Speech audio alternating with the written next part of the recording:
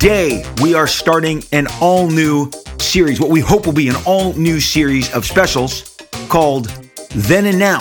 Then and Now. What were you saying and doing then? What are you saying and doing now? Today, we open with none other than the titan of the comic book industry, a mover and a shaker like none other, Todd McFarlane. Todd Mighty McFarlane.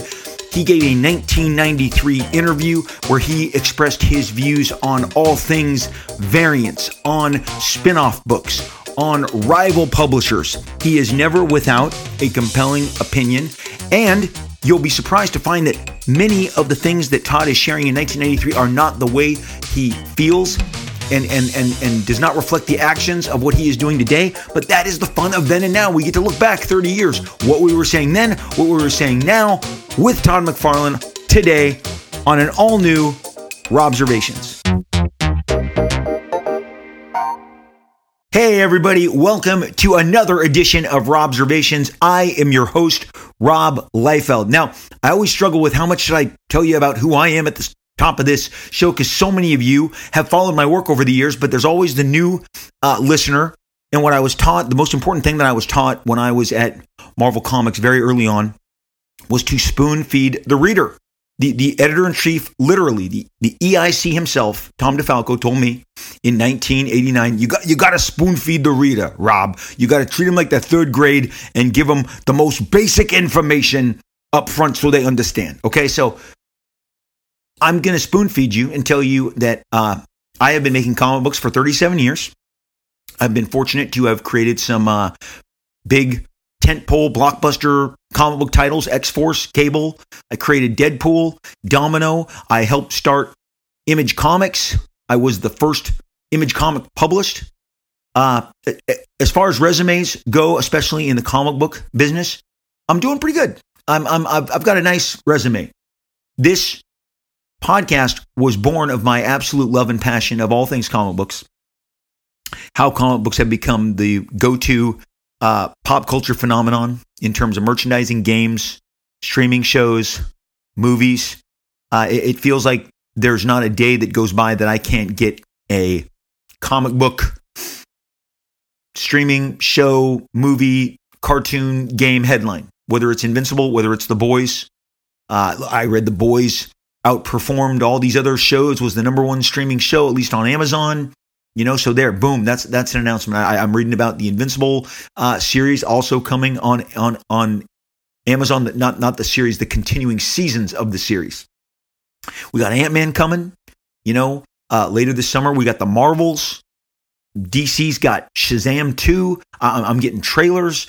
There's all manner of stuff. I've got my own movies that are inching towards green lights with Prophet, with Sam Hargrave, the director of Extraction, Jake Gyllenhaal, one of the finest actors of his generation, and a whole lot more stuff on tap, because comic books are just 24/7 pop culture. They have become pop culture.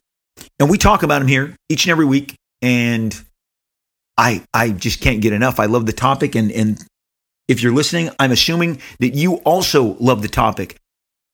My generation, my group of guys that broke in, and we were mostly guys at the time, we hadn't expanded the field. Comics was never, and to its detriment, never terribly broad in its, in including females. And over time now, it has become much stronger. In my day, Marie Severin, who was a staffer and a ridiculously accomplished illustrator at Marvel. And then Colleen Duran, who has been around now longer than I have because she broke in before me. She's brilliant. She's illustrated the Stan Lee biography. She burst on the scene with a black and white fantasy magazine called A Distant Soil. All manner of different June Brigman did some X-Men work. She broke in on Power Pack. Now there's all sorts of females in the field, so many that I can't keep track of them. But when I say back in the day, me and my guys who were our peers, we really were, it was a very much more male dominated field. And I'm not saying that's a good thing. I'm just saying that's how it was. And I'm so glad that it has expanded and included so much more representation. But back in the day when we were, breaking into the field, we did a lot of interviews. We talked and we promoted, and we were always out there pushing our stuff. And so much of what I am able to share with you on this show and what we're going to talk about today is yet another epic interview with a titan of the comics industry. Todd McFarlane did as many interviews as anybody during that time. And if you have listened to this show, to this Robservations, you have heard often that I've shared some of his interviews. There was a couple. There's a two. I think is it a 2-part podcast with Comic Book Feuds with Todd versus Rob? Because after I left Image Comics in 1996, it upset people because it'd be one thing. I've mentioned it before. Jim Valentino said, "Rob, you have to go get on a plane and see Todd and beg him, to set everything right." And I said, "Jim, I don't care. I don't care that he's mad at me that I'm leaving. I don't care that he doesn't like Heroes Reborn. I've got my own path, my own destiny.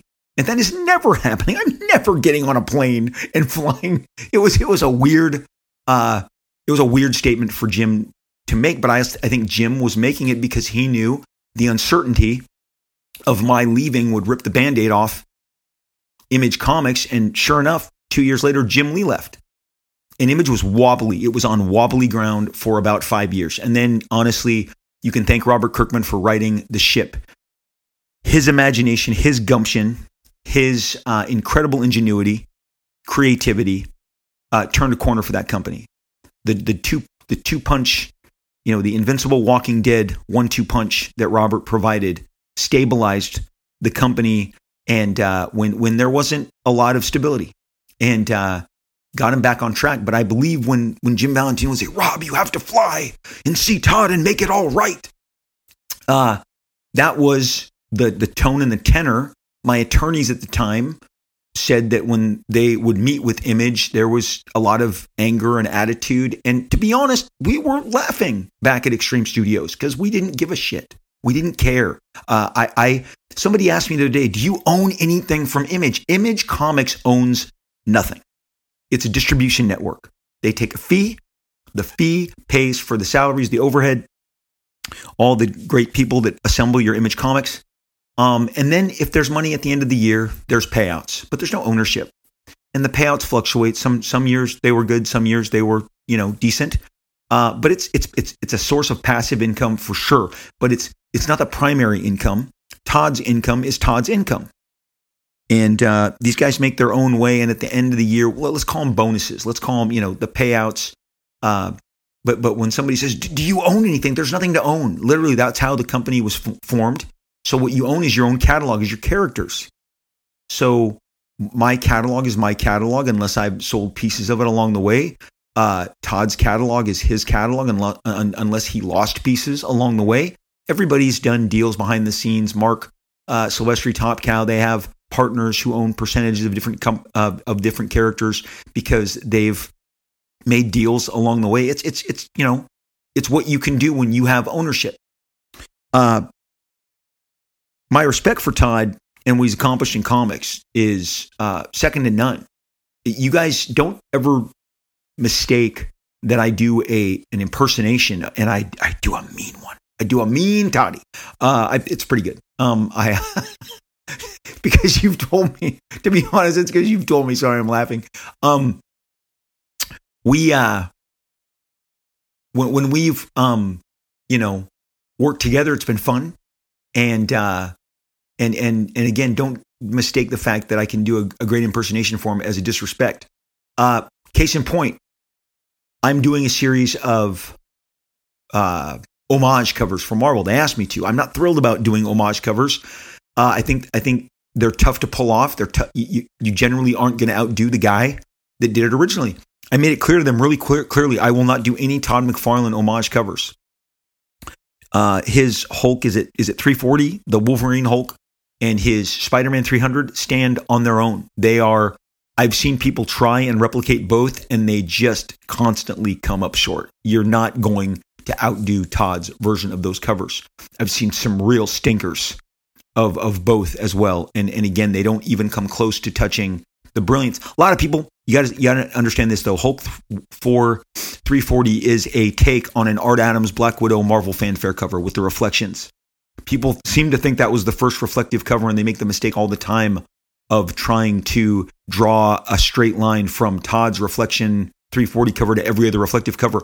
There are Jim Aparo, Batman, and the Outsiders covers that had reflections in swords 2-3 years before that cover. The Art Adams Marvel fanfare cover, and Art Adams was our M&M's, Snicker bar, chocolate, ice cream sundae. He was our indulgence. All of the guys in Image were biting off Art Adams, and anyone who tells you they're not is straight up lying to you. He was such a giant generational influence on all of us, and he did a killer Marvel fanfare cover where Black Widow is in the reflection of the villain's armor, the face mask plate, and the hilt of the spear. It's fantastic. It is 100% the Image that spawned your Hulk 340. Now, that said, the 340 is epic on its own, and I wouldn't try and redo it. Any of Todd's covers, they're too good. The Batman cover, whatever, with all the capes, it's too good. It's too damn good. I miss the Todd McFarlane that made the Spider-Man books.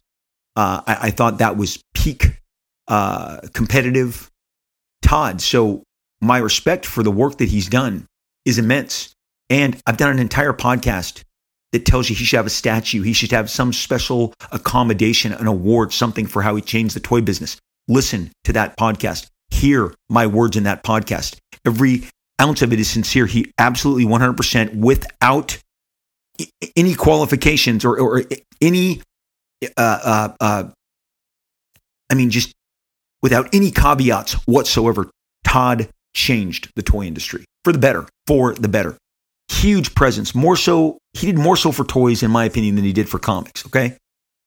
But he gave this interview, and I'm going to share it to you. And this is part of our new series that I'm going to be bringing you because it just begs it. It's called Then and Now. Now and Then. Taking a snapshot of someone, who they were at this time as opposed to who they are now. And you're going to get a lot of that contrast as I bring this interview to you. I've mentioned this magazine. Man, I've got so many copies of these. They were in a box. Entertainment Retailing. And then it had a big giant ER as its logo. This is the September 1993, Volume 1, Number 2. On the cover is a Simon Beasley painting. It says Entertainment Retailing, excuse me. I kind of mumbled the word weekly with retailing there. Entertainment Retailing is incorporating Wizard Dealer Network news. It says kitchen sink kicks off melting pot brew, page 21. So this is the second issue. I cannot believe these were 11 by 7, 10 by 14 magazine size. And they were really, retailers could sell them to fans.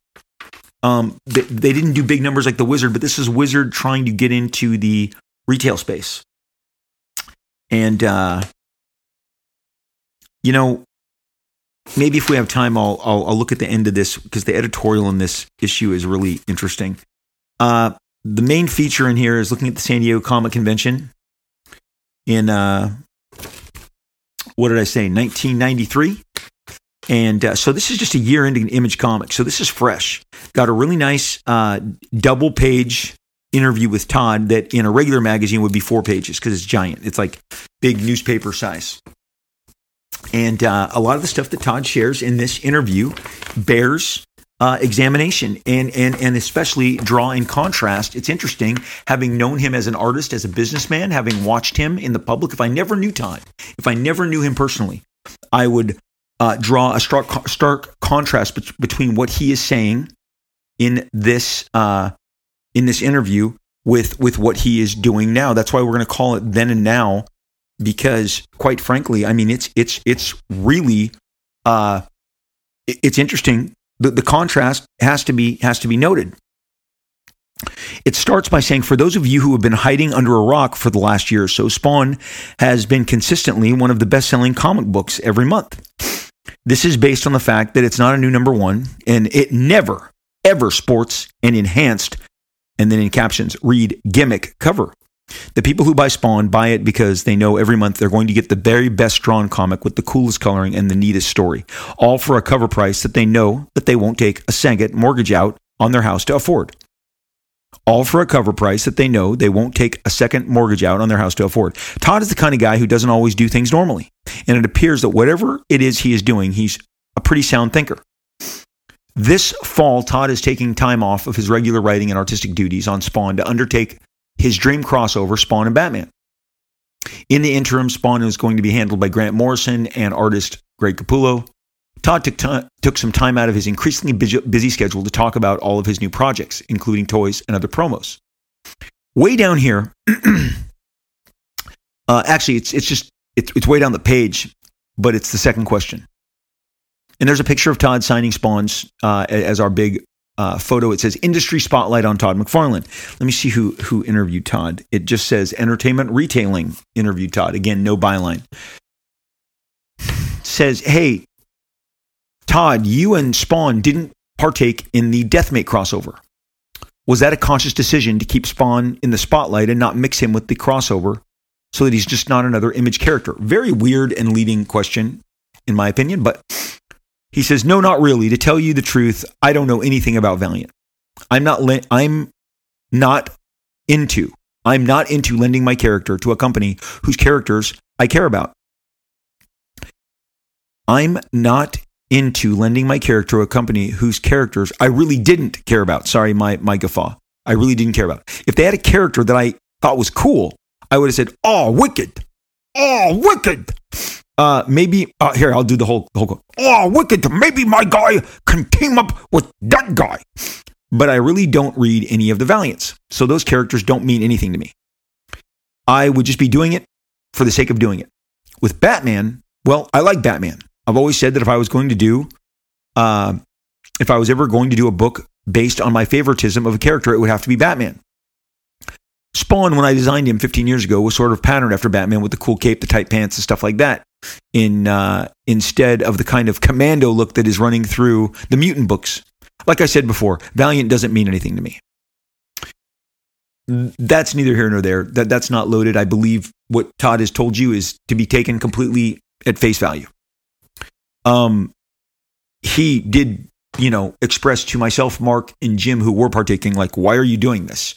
And when we said, well, we like the characters, there was no further argument. So this guy says to Todd, hey, Todd, how come there aren't any cover enhancements on your books? So this begs some examination and some little introspection here, okay? Todd says, in a weird way, even though there was that John Byrne Superman book that came out years ago with multiple covers, I think that Spider-Man number 1, his Spider-Man number 1, was kind of the beginning of this rampant disease. I'll try and do a Todd here. I do feel guilty about it, but I really didn't have control over Spider-Man. Then the next year, they started it with X-Force and X-Men, and it got kind of crazy. I just think it's cheating the public. I get the feeling that people will just resent it, and they are already resenting it. And I just want to be clean. When people get pissed, they're going to be pointing at a lot of people saying, that McFarlane son of a bitch. And they'll point at me and think for a minute and say, nope, he's clean. He's clean. At least I won't be held accountable because I didn't do anything. I gave you a book. I've upgraded the quality of the paper, and it didn't cost you anything more. I just gave you a good comic book. That's it. That's how they used to sell comic books, on quality. So I think you would have to examine this 1993 Todd McFarlane approach has completely radically 100,000% changed. This is not a position that Todd holds any longer, and it hasn't been for, is it 3 years? Is it longer? You guys tell me. 2 summers ago, he had multiple covers. I don't know. Is there a dozen? Is it called King Spawn? Is it called Spawn and the Spawnettes? I don't have the books in front of me. I just know that there were 1 in 1000s, there were 1 in 100s, there were all manner of chase variants, there were all manner of different covers. And this was a practice that would go on several different I think several different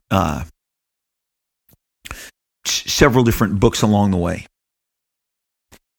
And so this position of multiples. Now, what he's pointing out here, Superman had 2 different covers.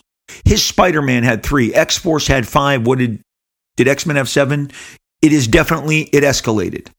It escalated. I think Spider-Man had 4. It was because I forgot the polybag stuff and the silver logo. So you go Spider-Man 4, X-Force 5, Superman had 2, X-Men 7. Okay, it definitely escalated. But most definitely there was a change in Todd's approach to whether he liked variants or not. I believe it was about a year and a half ago in 2021, August 2021. If you look back in the back catalog of the Robservations, I did an episode called Secret History and Untold Tales of Comic Books. And in that episode, there is a Hot Topics section where I talk about the deep dive into high-end collectible incentives that are driving today's comic sales. And at the time, like I said, I walked into my retailer right before we left for vacation because I had recorded that episode on vacation. So I had fresh material to work with. And my retailer said, "Go ahead, give me crap." And I'm like, "What's going on?" He goes, I thought you'd see it. And I was there to get my new comic books, and there on the counter was not on the counter, on the back issue bins looked like 600 King Spawns. So of course I looked at all these lined up, and I'm like, what's going on? And he said, "I went all in. I went all in on the incentive. There's a 1 in 250. I think that was the number, 1 in 250, and I bought a bunch. I think I bought over 1,000, all total, to get these CGC specials, where there's a special signed and verified through CGC signature that is available if I hit the threshold of 1 in." If I order 250 copies, I get 1 shot every 250. So at 1,000, I get 4. At 1,200, obviously at 1,250, I get 5. And he broke it down to me. And I mean, think about that. Think about if all of the different retailers, which they did, by the way, because it jumped the numbers. There was an announcement that this was going to be available right before the cutoff line, before the final orders were due. So retailers were told, hey, if you want to go in at $250, 250 copies, not dollars, 250 copies of King Spawn, that will give you an opportunity to get the CGC signed variant. And, if a bunch of stores start compiling 1 in 250s to the tune of 1,000 per store or 2,000 per store, however it was, that really works out well for the print run, for the orders. There is, no way that it is not just an absolutely great incentive. It is a great incentive to have that 1 in 250, which I think King Spawn and several other spawns that followed had. This guy that says, I want people to look at me and I'm clean, that is not his outlook anymore. That's not my opinion. That is a fact. Christmas time, right before Christmas, Batman Spawn launched. And you're going to say that's a DC book. None of those decisions were done without clearance by Todd. When you do a crossover, you get, and I know for a fact from the DC people, because I ran a check on this, and the people who were in the know said that they had run all of this past Todd, and that not one of those 26 variants was done without him, having knowledge of it. So you got Batman Spawn, which was, I'm not sure, is it a $7.99, $8.99, $9.99 book? Maybe it's a $6.99. It's not your average comic book, because I think it was was it a 48 square bound book?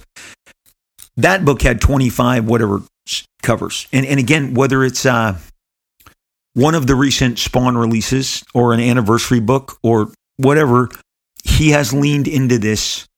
I would say more than leaned into it. He has become one of the driving forces behind this this variant craze. So you wonder what changed, in 29, what am I talking about? In 30 years, what changed in 30 years that says when people get pissed off, they're going to be pointing at me and they'll look at me for a minute and say, oh no, he's clean. I won't be held accountable because I didn't do anything. I gave you a book with upgraded paper and it didn't cost you anything more. I just gave you a good comic book. That's it. That's how they used to sell comic books, on quality. He says it's getting out of hand. It's a rampant disease up top. And he says it's cheating the public.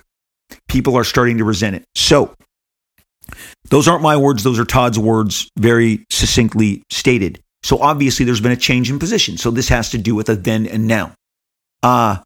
Marvel and DC do a lot of variants. I was part of, there may have been, is there 30 variants on Snake Eyes #1 that I did? So that there's no way that my hands are clean. I have Deadpool Batter Blood coming up, and there's 5-6 variants on that. I myself am doing, I told you at the top, I wouldn't do homage covers of Todd's images because I don't think I can do them better than he did. And yet I did homage covers. I submitted 5 covers that I would do. Marvel was happy to sign off on them, and I turned them in. So I'm partaking in this, but I also don't have an interview where I say I'm not going to do them. I'm going to be clean. Fans resent them. They're a plague. They're let me get it right. Is it a disease? A rampant disease. Okay, so this is this giant, back and forth here. So obviously, can't condemn it, won't condemn it. Please don't think for a minute it's being condemned because I participate in variant covers. But I also didn't get up on a pulpit and tell you that I wasn't going to do that, and I'm not going to participate in that, because now it is something that the Spawn Publishing Company does with great regularity. I don't know what goes on with variants and toys. I'm not up on that. But I thought this was, at the very least, this was very interesting. So again, it's just a revisiting of a position that is very firmly expressed here in 1993, and it is a different position now. And so they follow up and say, are you going to maintain your $1.95 cover price? Oh yeah, best thing about being in the position that we're in, and a lot of people hate us, screw them, is that the bottom line is out of our pockets. The other companies should realize that I make a lot of money. So that if I want to do something extra in my comic that costs more money, I can do it and just take it out of my own pocket. The only person that is going to suffer, for lack of a better word, is me. So Todd McFarlane can say, hey, I'm going to make this issue 40 pages and I'm not going to charge any more money. I'm going to make this book gold-plated. I'm going to make this so that everybody gets a $5 bill. It's still going to be $1.95. The only person that's going to take it in the shorts is me, and I'm willing to take it in the shorts. It's not as if there's any stockholders to make happy. It's just me. So if I don't make as much money this month, big deal. So be it. The next part of the interview that gets nice and juicy and pretty interesting is he talks briefly about why the Spawn Neil Adams crossover didn't happen. He kind of sidesteps that, which isn't terribly interesting. Then the ER, just because it just says ER, this unnamed reporter says, do you have any plans beyond Spawn Batman? He talks about a Violator miniseries that he's going to do. He basically says, once I get done with the Batman Spawn crossover, I'm just going to stay home and do the book. If I want to do another Violator miniseries after the one I'm doing with Bart Sears, I'll go ahead and do that. I want to keep everything pretty close. I'm a control freak. He says, I may just do 9 issues of Spawn a year and 3 issues of Violator every year. I'm going to try and pump out 12 issues a year. They may not all be Spawn. Personally, I don't ever see me doing stuff. So this is Todd. Personally, I don't ever see me doing stuff like Jim Lee and Rob Liefeld, where they have different books from other people and they go off and have different people do them. I'm not that ambitious. Then the ER guy completely, like, this is just a complete suck up. Well, not only that, but it's going to be tough to find anybody who mimics your style. So I think it's interesting, again, in what we're talking about, because I believe I read in an interview where Todd wants to give you a Spawn book every week now. And as we know, those Spawn books are not drawn by Todd. And actually, Todd doesn't, I believe, write all of them. I don't know if he's writing any of them. I do not know. Maybe he's writing the flagship. He certainly doesn't draw them, and he hasn't drawn them. He embellishes and he inks regularly. But as far as, I think, the interiors of Spawn, he hasn't done them since 1993 or 1994. And there's no interiors. And I've told you before how much I love Todd's interiors, the omnibuses that I have behind me, the Spider-Man's, Amazing Spider-Man, the Spider-Man book that he launched, and the first 12 or so issues of Spawn that he did. Maybe he did 14 after, I think he did a couple after Capullo, and then he left. The Spider-Man stuff is ridiculously just compelling. You can't look away from it. His line work, his rendering, his page design, his figure work, his unique faces, costuming, the clothes, all of it. He had a very striking Spider-Man, striking Mary Jane. He gave great interpretations of classic Steve Ditko villains, which he then put that McFarlane twist into, whether it was Green Goblin, Sandman, Vulture, Doc Ock, Mysterio.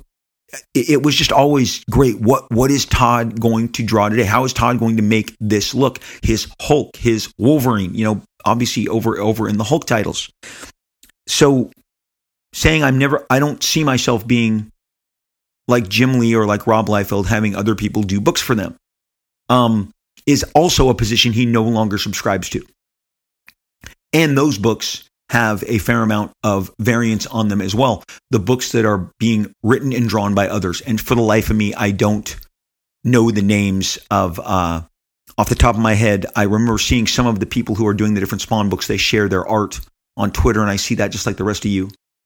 But I didn't come prepared giving their names. But I did think that in the short term, there are two big positions here that Todd has expressed in this 1993 interview. One, I'm not doing books like Jim and Rob. I'm not going to do Spawn books. In fact, take that paragraph that I read to you where he says, I may do 9 Spawns and 3 Violators so that you're still only getting 12 books out of me a year.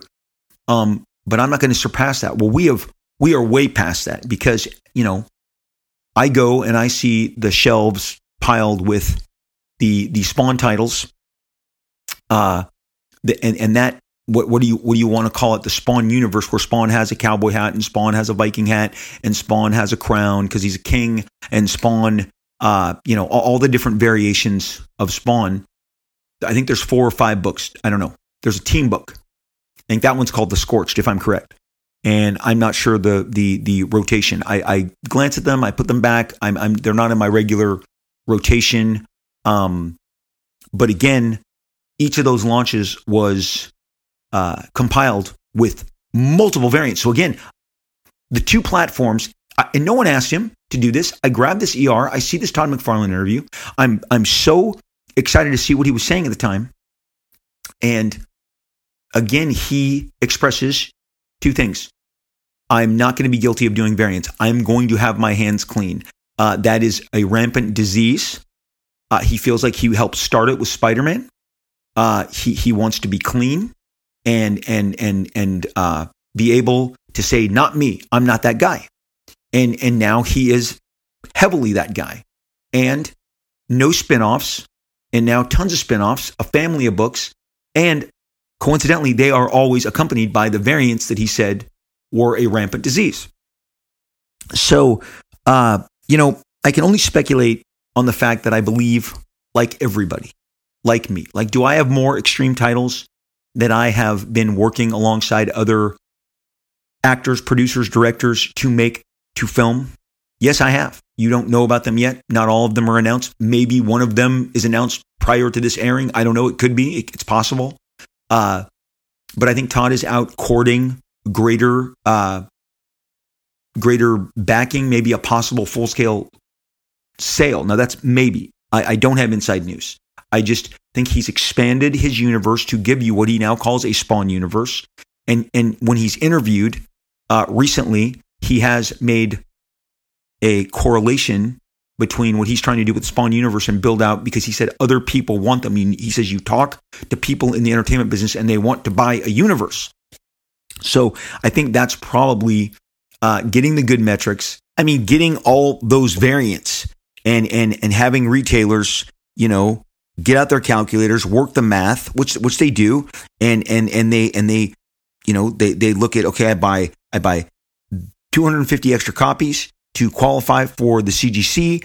I'm paying X amount for the 250, but I'm going to sell this 1 in 250 CGC slabbed, and for more money than I'm buying these 250 copies, and then I can take these 250 copies and sell them at a lower price, and ultimately, it makes sense with it makes sense to the retailer, to work it on that end. So the 1 in 250 really helps bolster those sales, and again, bolster those metrics.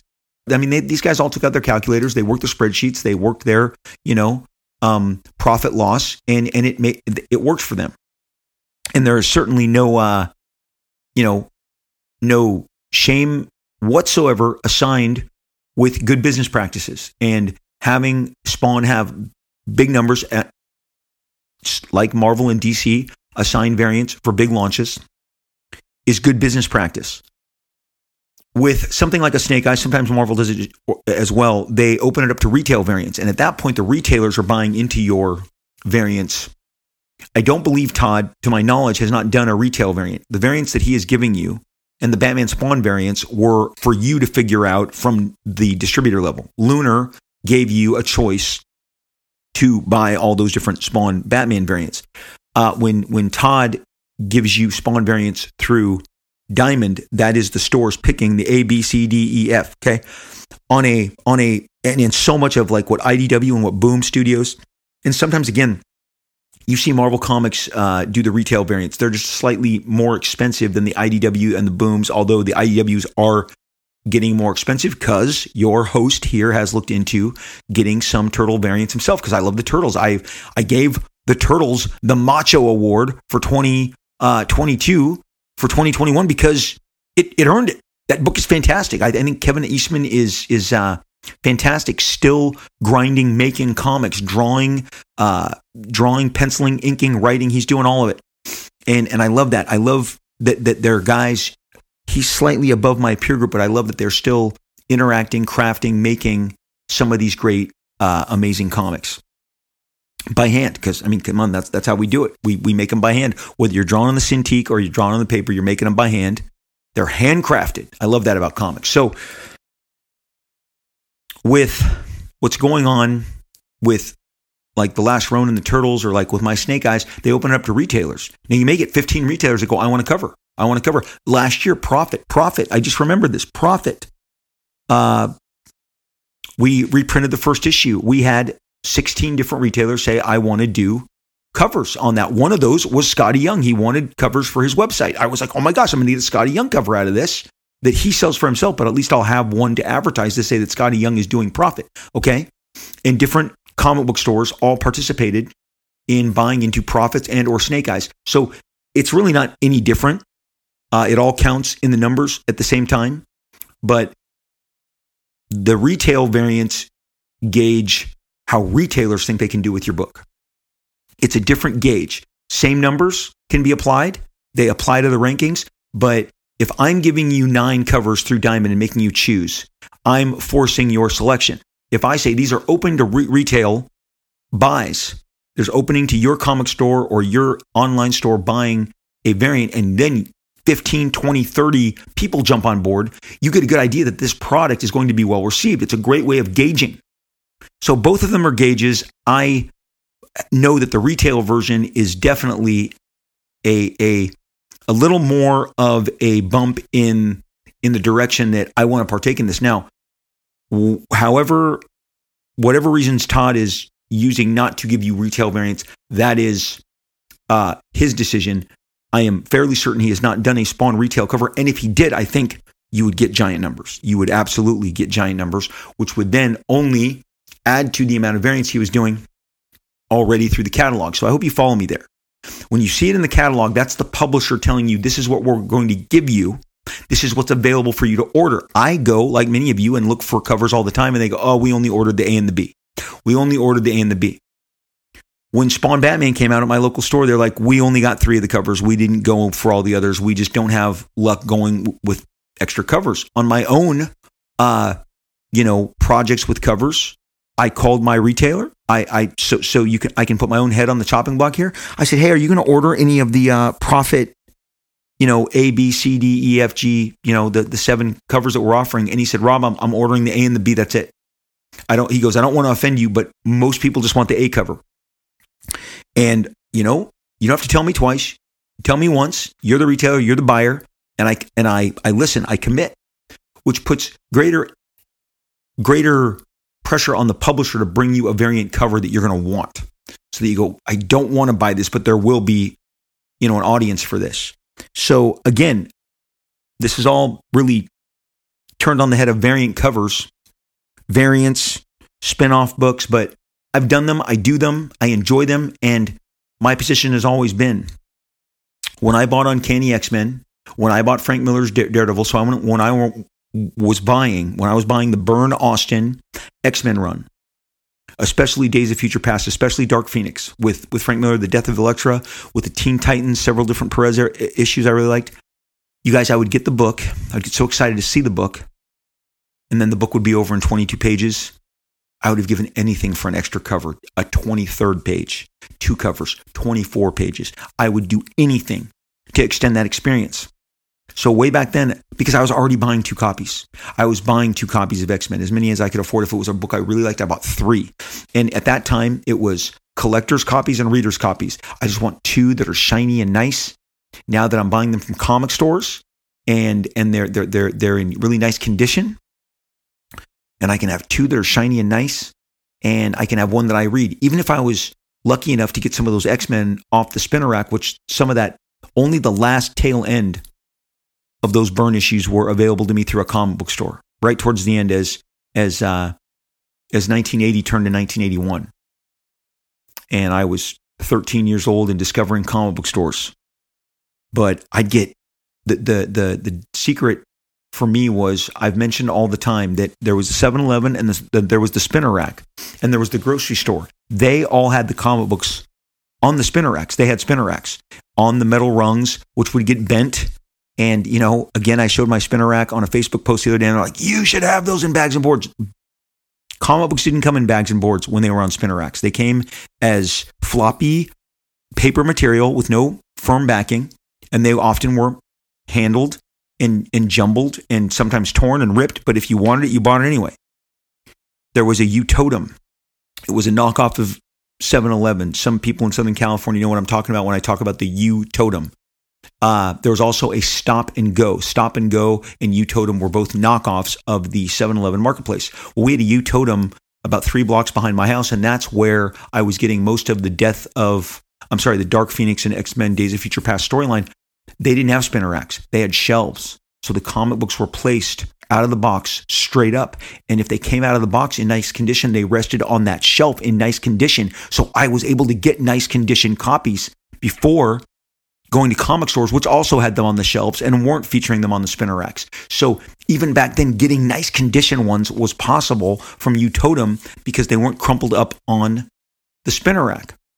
Now, again, Daredevil, the first Elektra, that is at Daredevil 168. I don't have it off the top of my head. That was on a spinner rack for me. I had to get that crumpled. A lot of the early Frank Miller stuff was crumpled and not in great condition, but it did not affect the way that I consumed it and loved it and adored it, and it was inspired by it 1 iota. But I was fortunate. Some of the Perez Avengers, some of the X-Men by Byrne, some of the stuff that I hold in the highest regard and I still do to this day. That stuff I was able to get in pretty good condition, again, because it was on shelves, not spinner racks. So again, condition definitely has become a trade of the day, a trade of what we do.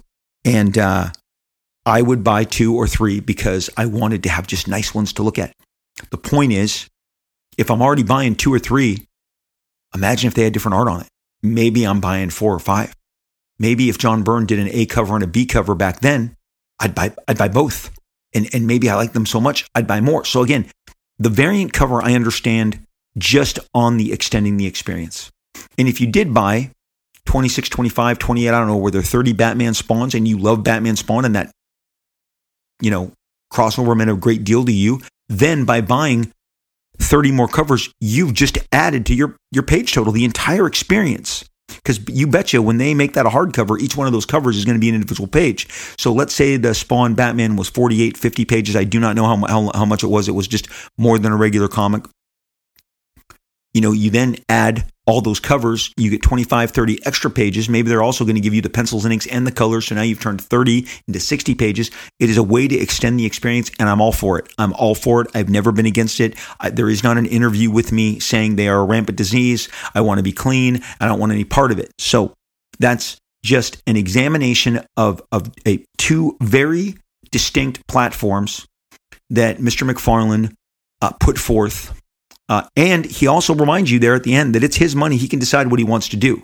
So no one is pushing him around telling him what to do. Todd makes his own decisions. And on this, back in 1993, his decision was 1 cover, 1 comic. It was quality. That's how we did things.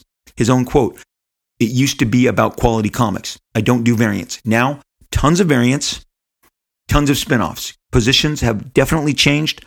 I'm sure if Todd was here and I asked him, he'd say, "Times change, bud." Times change, bud. The times, they are a changing is maybe along the lines of the answer that you would get, I would get. But this is and has been Todd McFarlane then and now. I present only the words and the deeds and the actions so you can draw the contrast. We're going to continue this series, doing this with other names along the way. We may actually revisit Todd. There's another interview on deck. He is always a great gabber. He gives good interview. He's a talker, and I love examining some of the stuff that he says and does. But we're going to do this with several names in this series. It'll be off and on. I'm not sure it's going to be consecutive as we discover them and decipher them. I'll bring them to you. But I think the then and now is interesting. It's just interesting. No condemnation, no judgment. Just these are the words of creators then. And these are the words and actions of creators now. And I'm going to continue to share them as long as I locate them and as long as I am doing Robservations.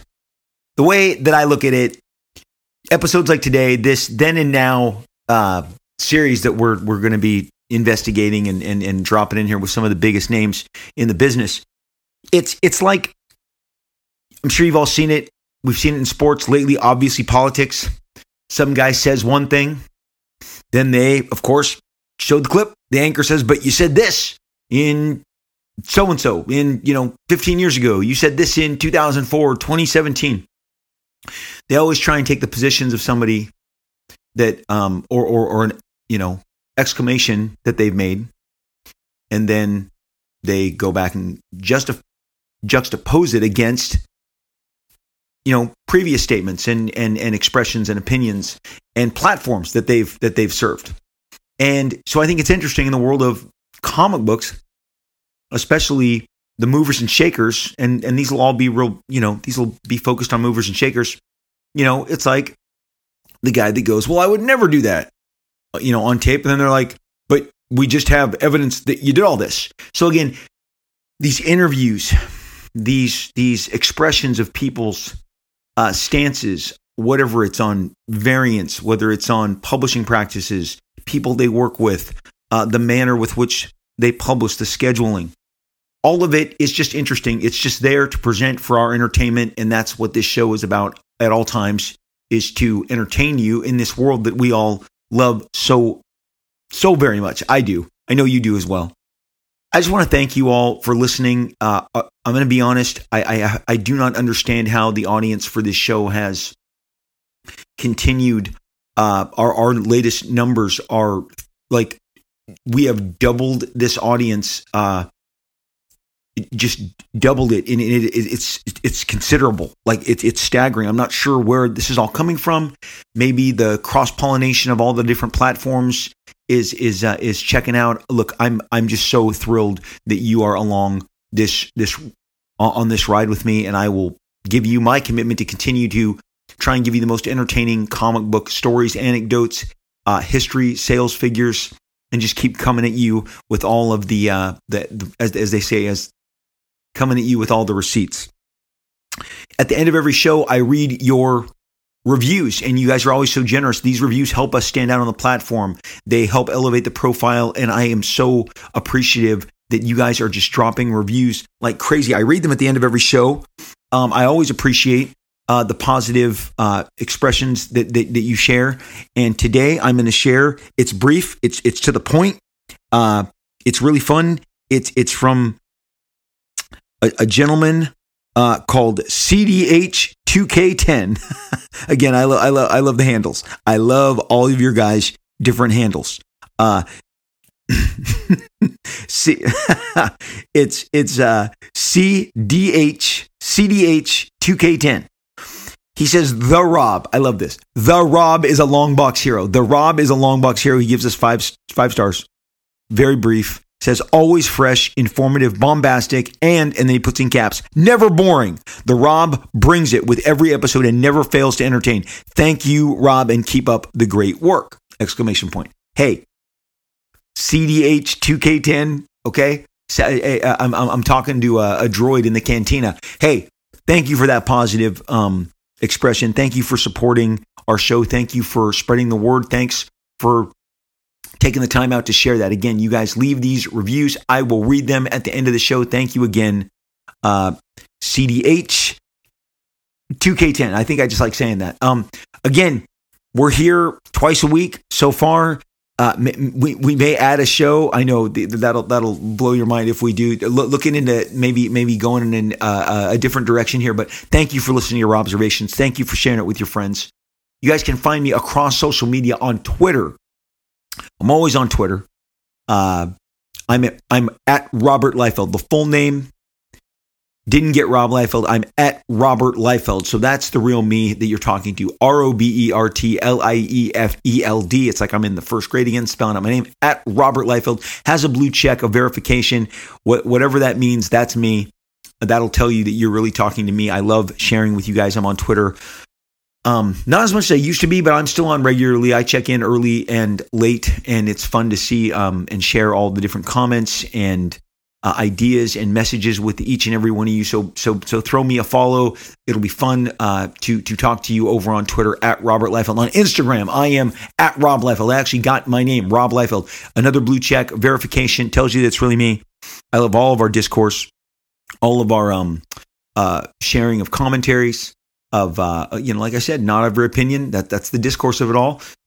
And some of you share them very pleasantly, and some of you unpleasantly. It's all entertaining. So over on Instagram, whether it's comments, messages, DMs, I love interacting with you guys over there. It's my photo dump of my life. What am I eating? What am I drawing? What is my family doing? Where are we going?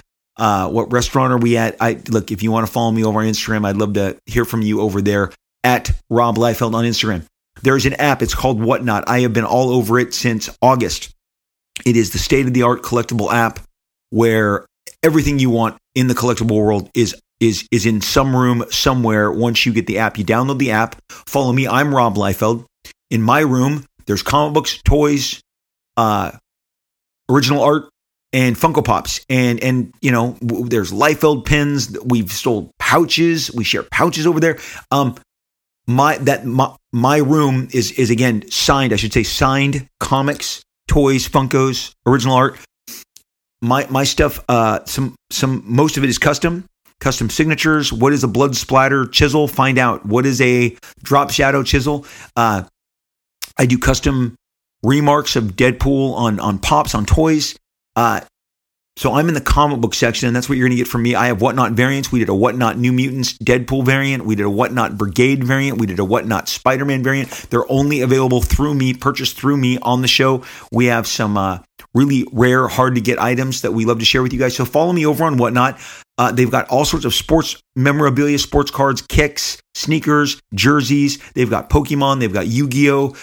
Whatever is your pleasure, manga, anime, slabbed books, CGC, old Silver Age book, Golden Age books. So check out Whatnot. I cannot give it a higher endorsement. We've had a blast over there. Follow me over on Whatnot. It is actually me for 2 hours, 3 hours. Whenever you hook up with me, we generally do it on Wednesdays and Saturdays.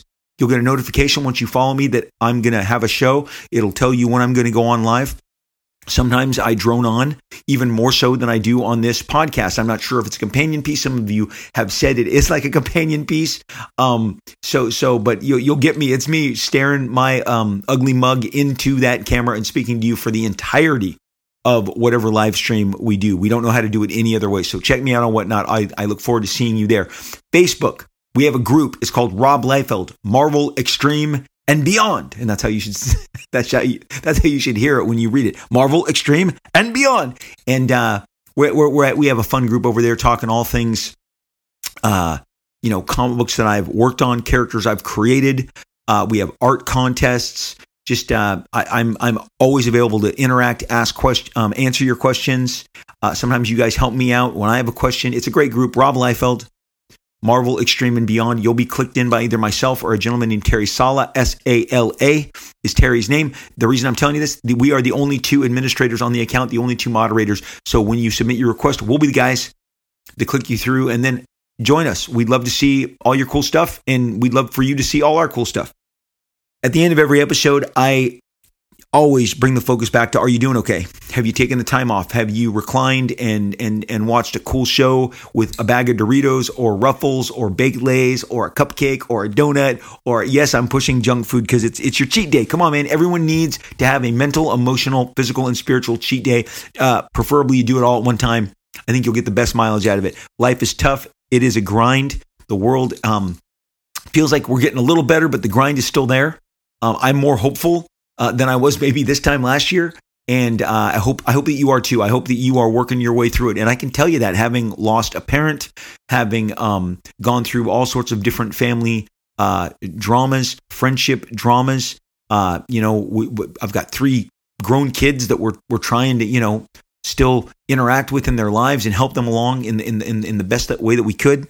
Hey, whatever it is, again, we've had 3 kids, been through 3 pregnancies, middle schools, all this stuff, jobs. We all did the pandemic together and felt that, I can't believe we're coming up on the third year. And I was talking to my wife today just how that changed us. Reading Steven Spielberg's comment that Steven freaking Spielberg, thought that the world was going to end, that this was it. This was the end for humanity. I mean, smart people were coming to the same conclusions because we didn't know enough and we were rattled. And I think that emotional wear and tear, which found me talking into this mic, creating this podcast as a coping mechanism, because above all things, this podcast is my coping mechanism. I can relate to the fact that you're probably feeling stress, and the grind can get to all of us. And what I, again, believe you can escape into the arts, just as we all did in the pandemic. What did we turn to? Art, drawings, books, movies, music.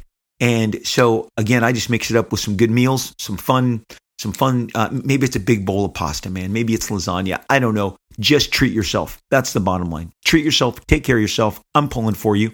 Please, please, please swing back around. I'll be here waiting for you with another show, and we will most certainly, absolutely, inevitably talk again real soon.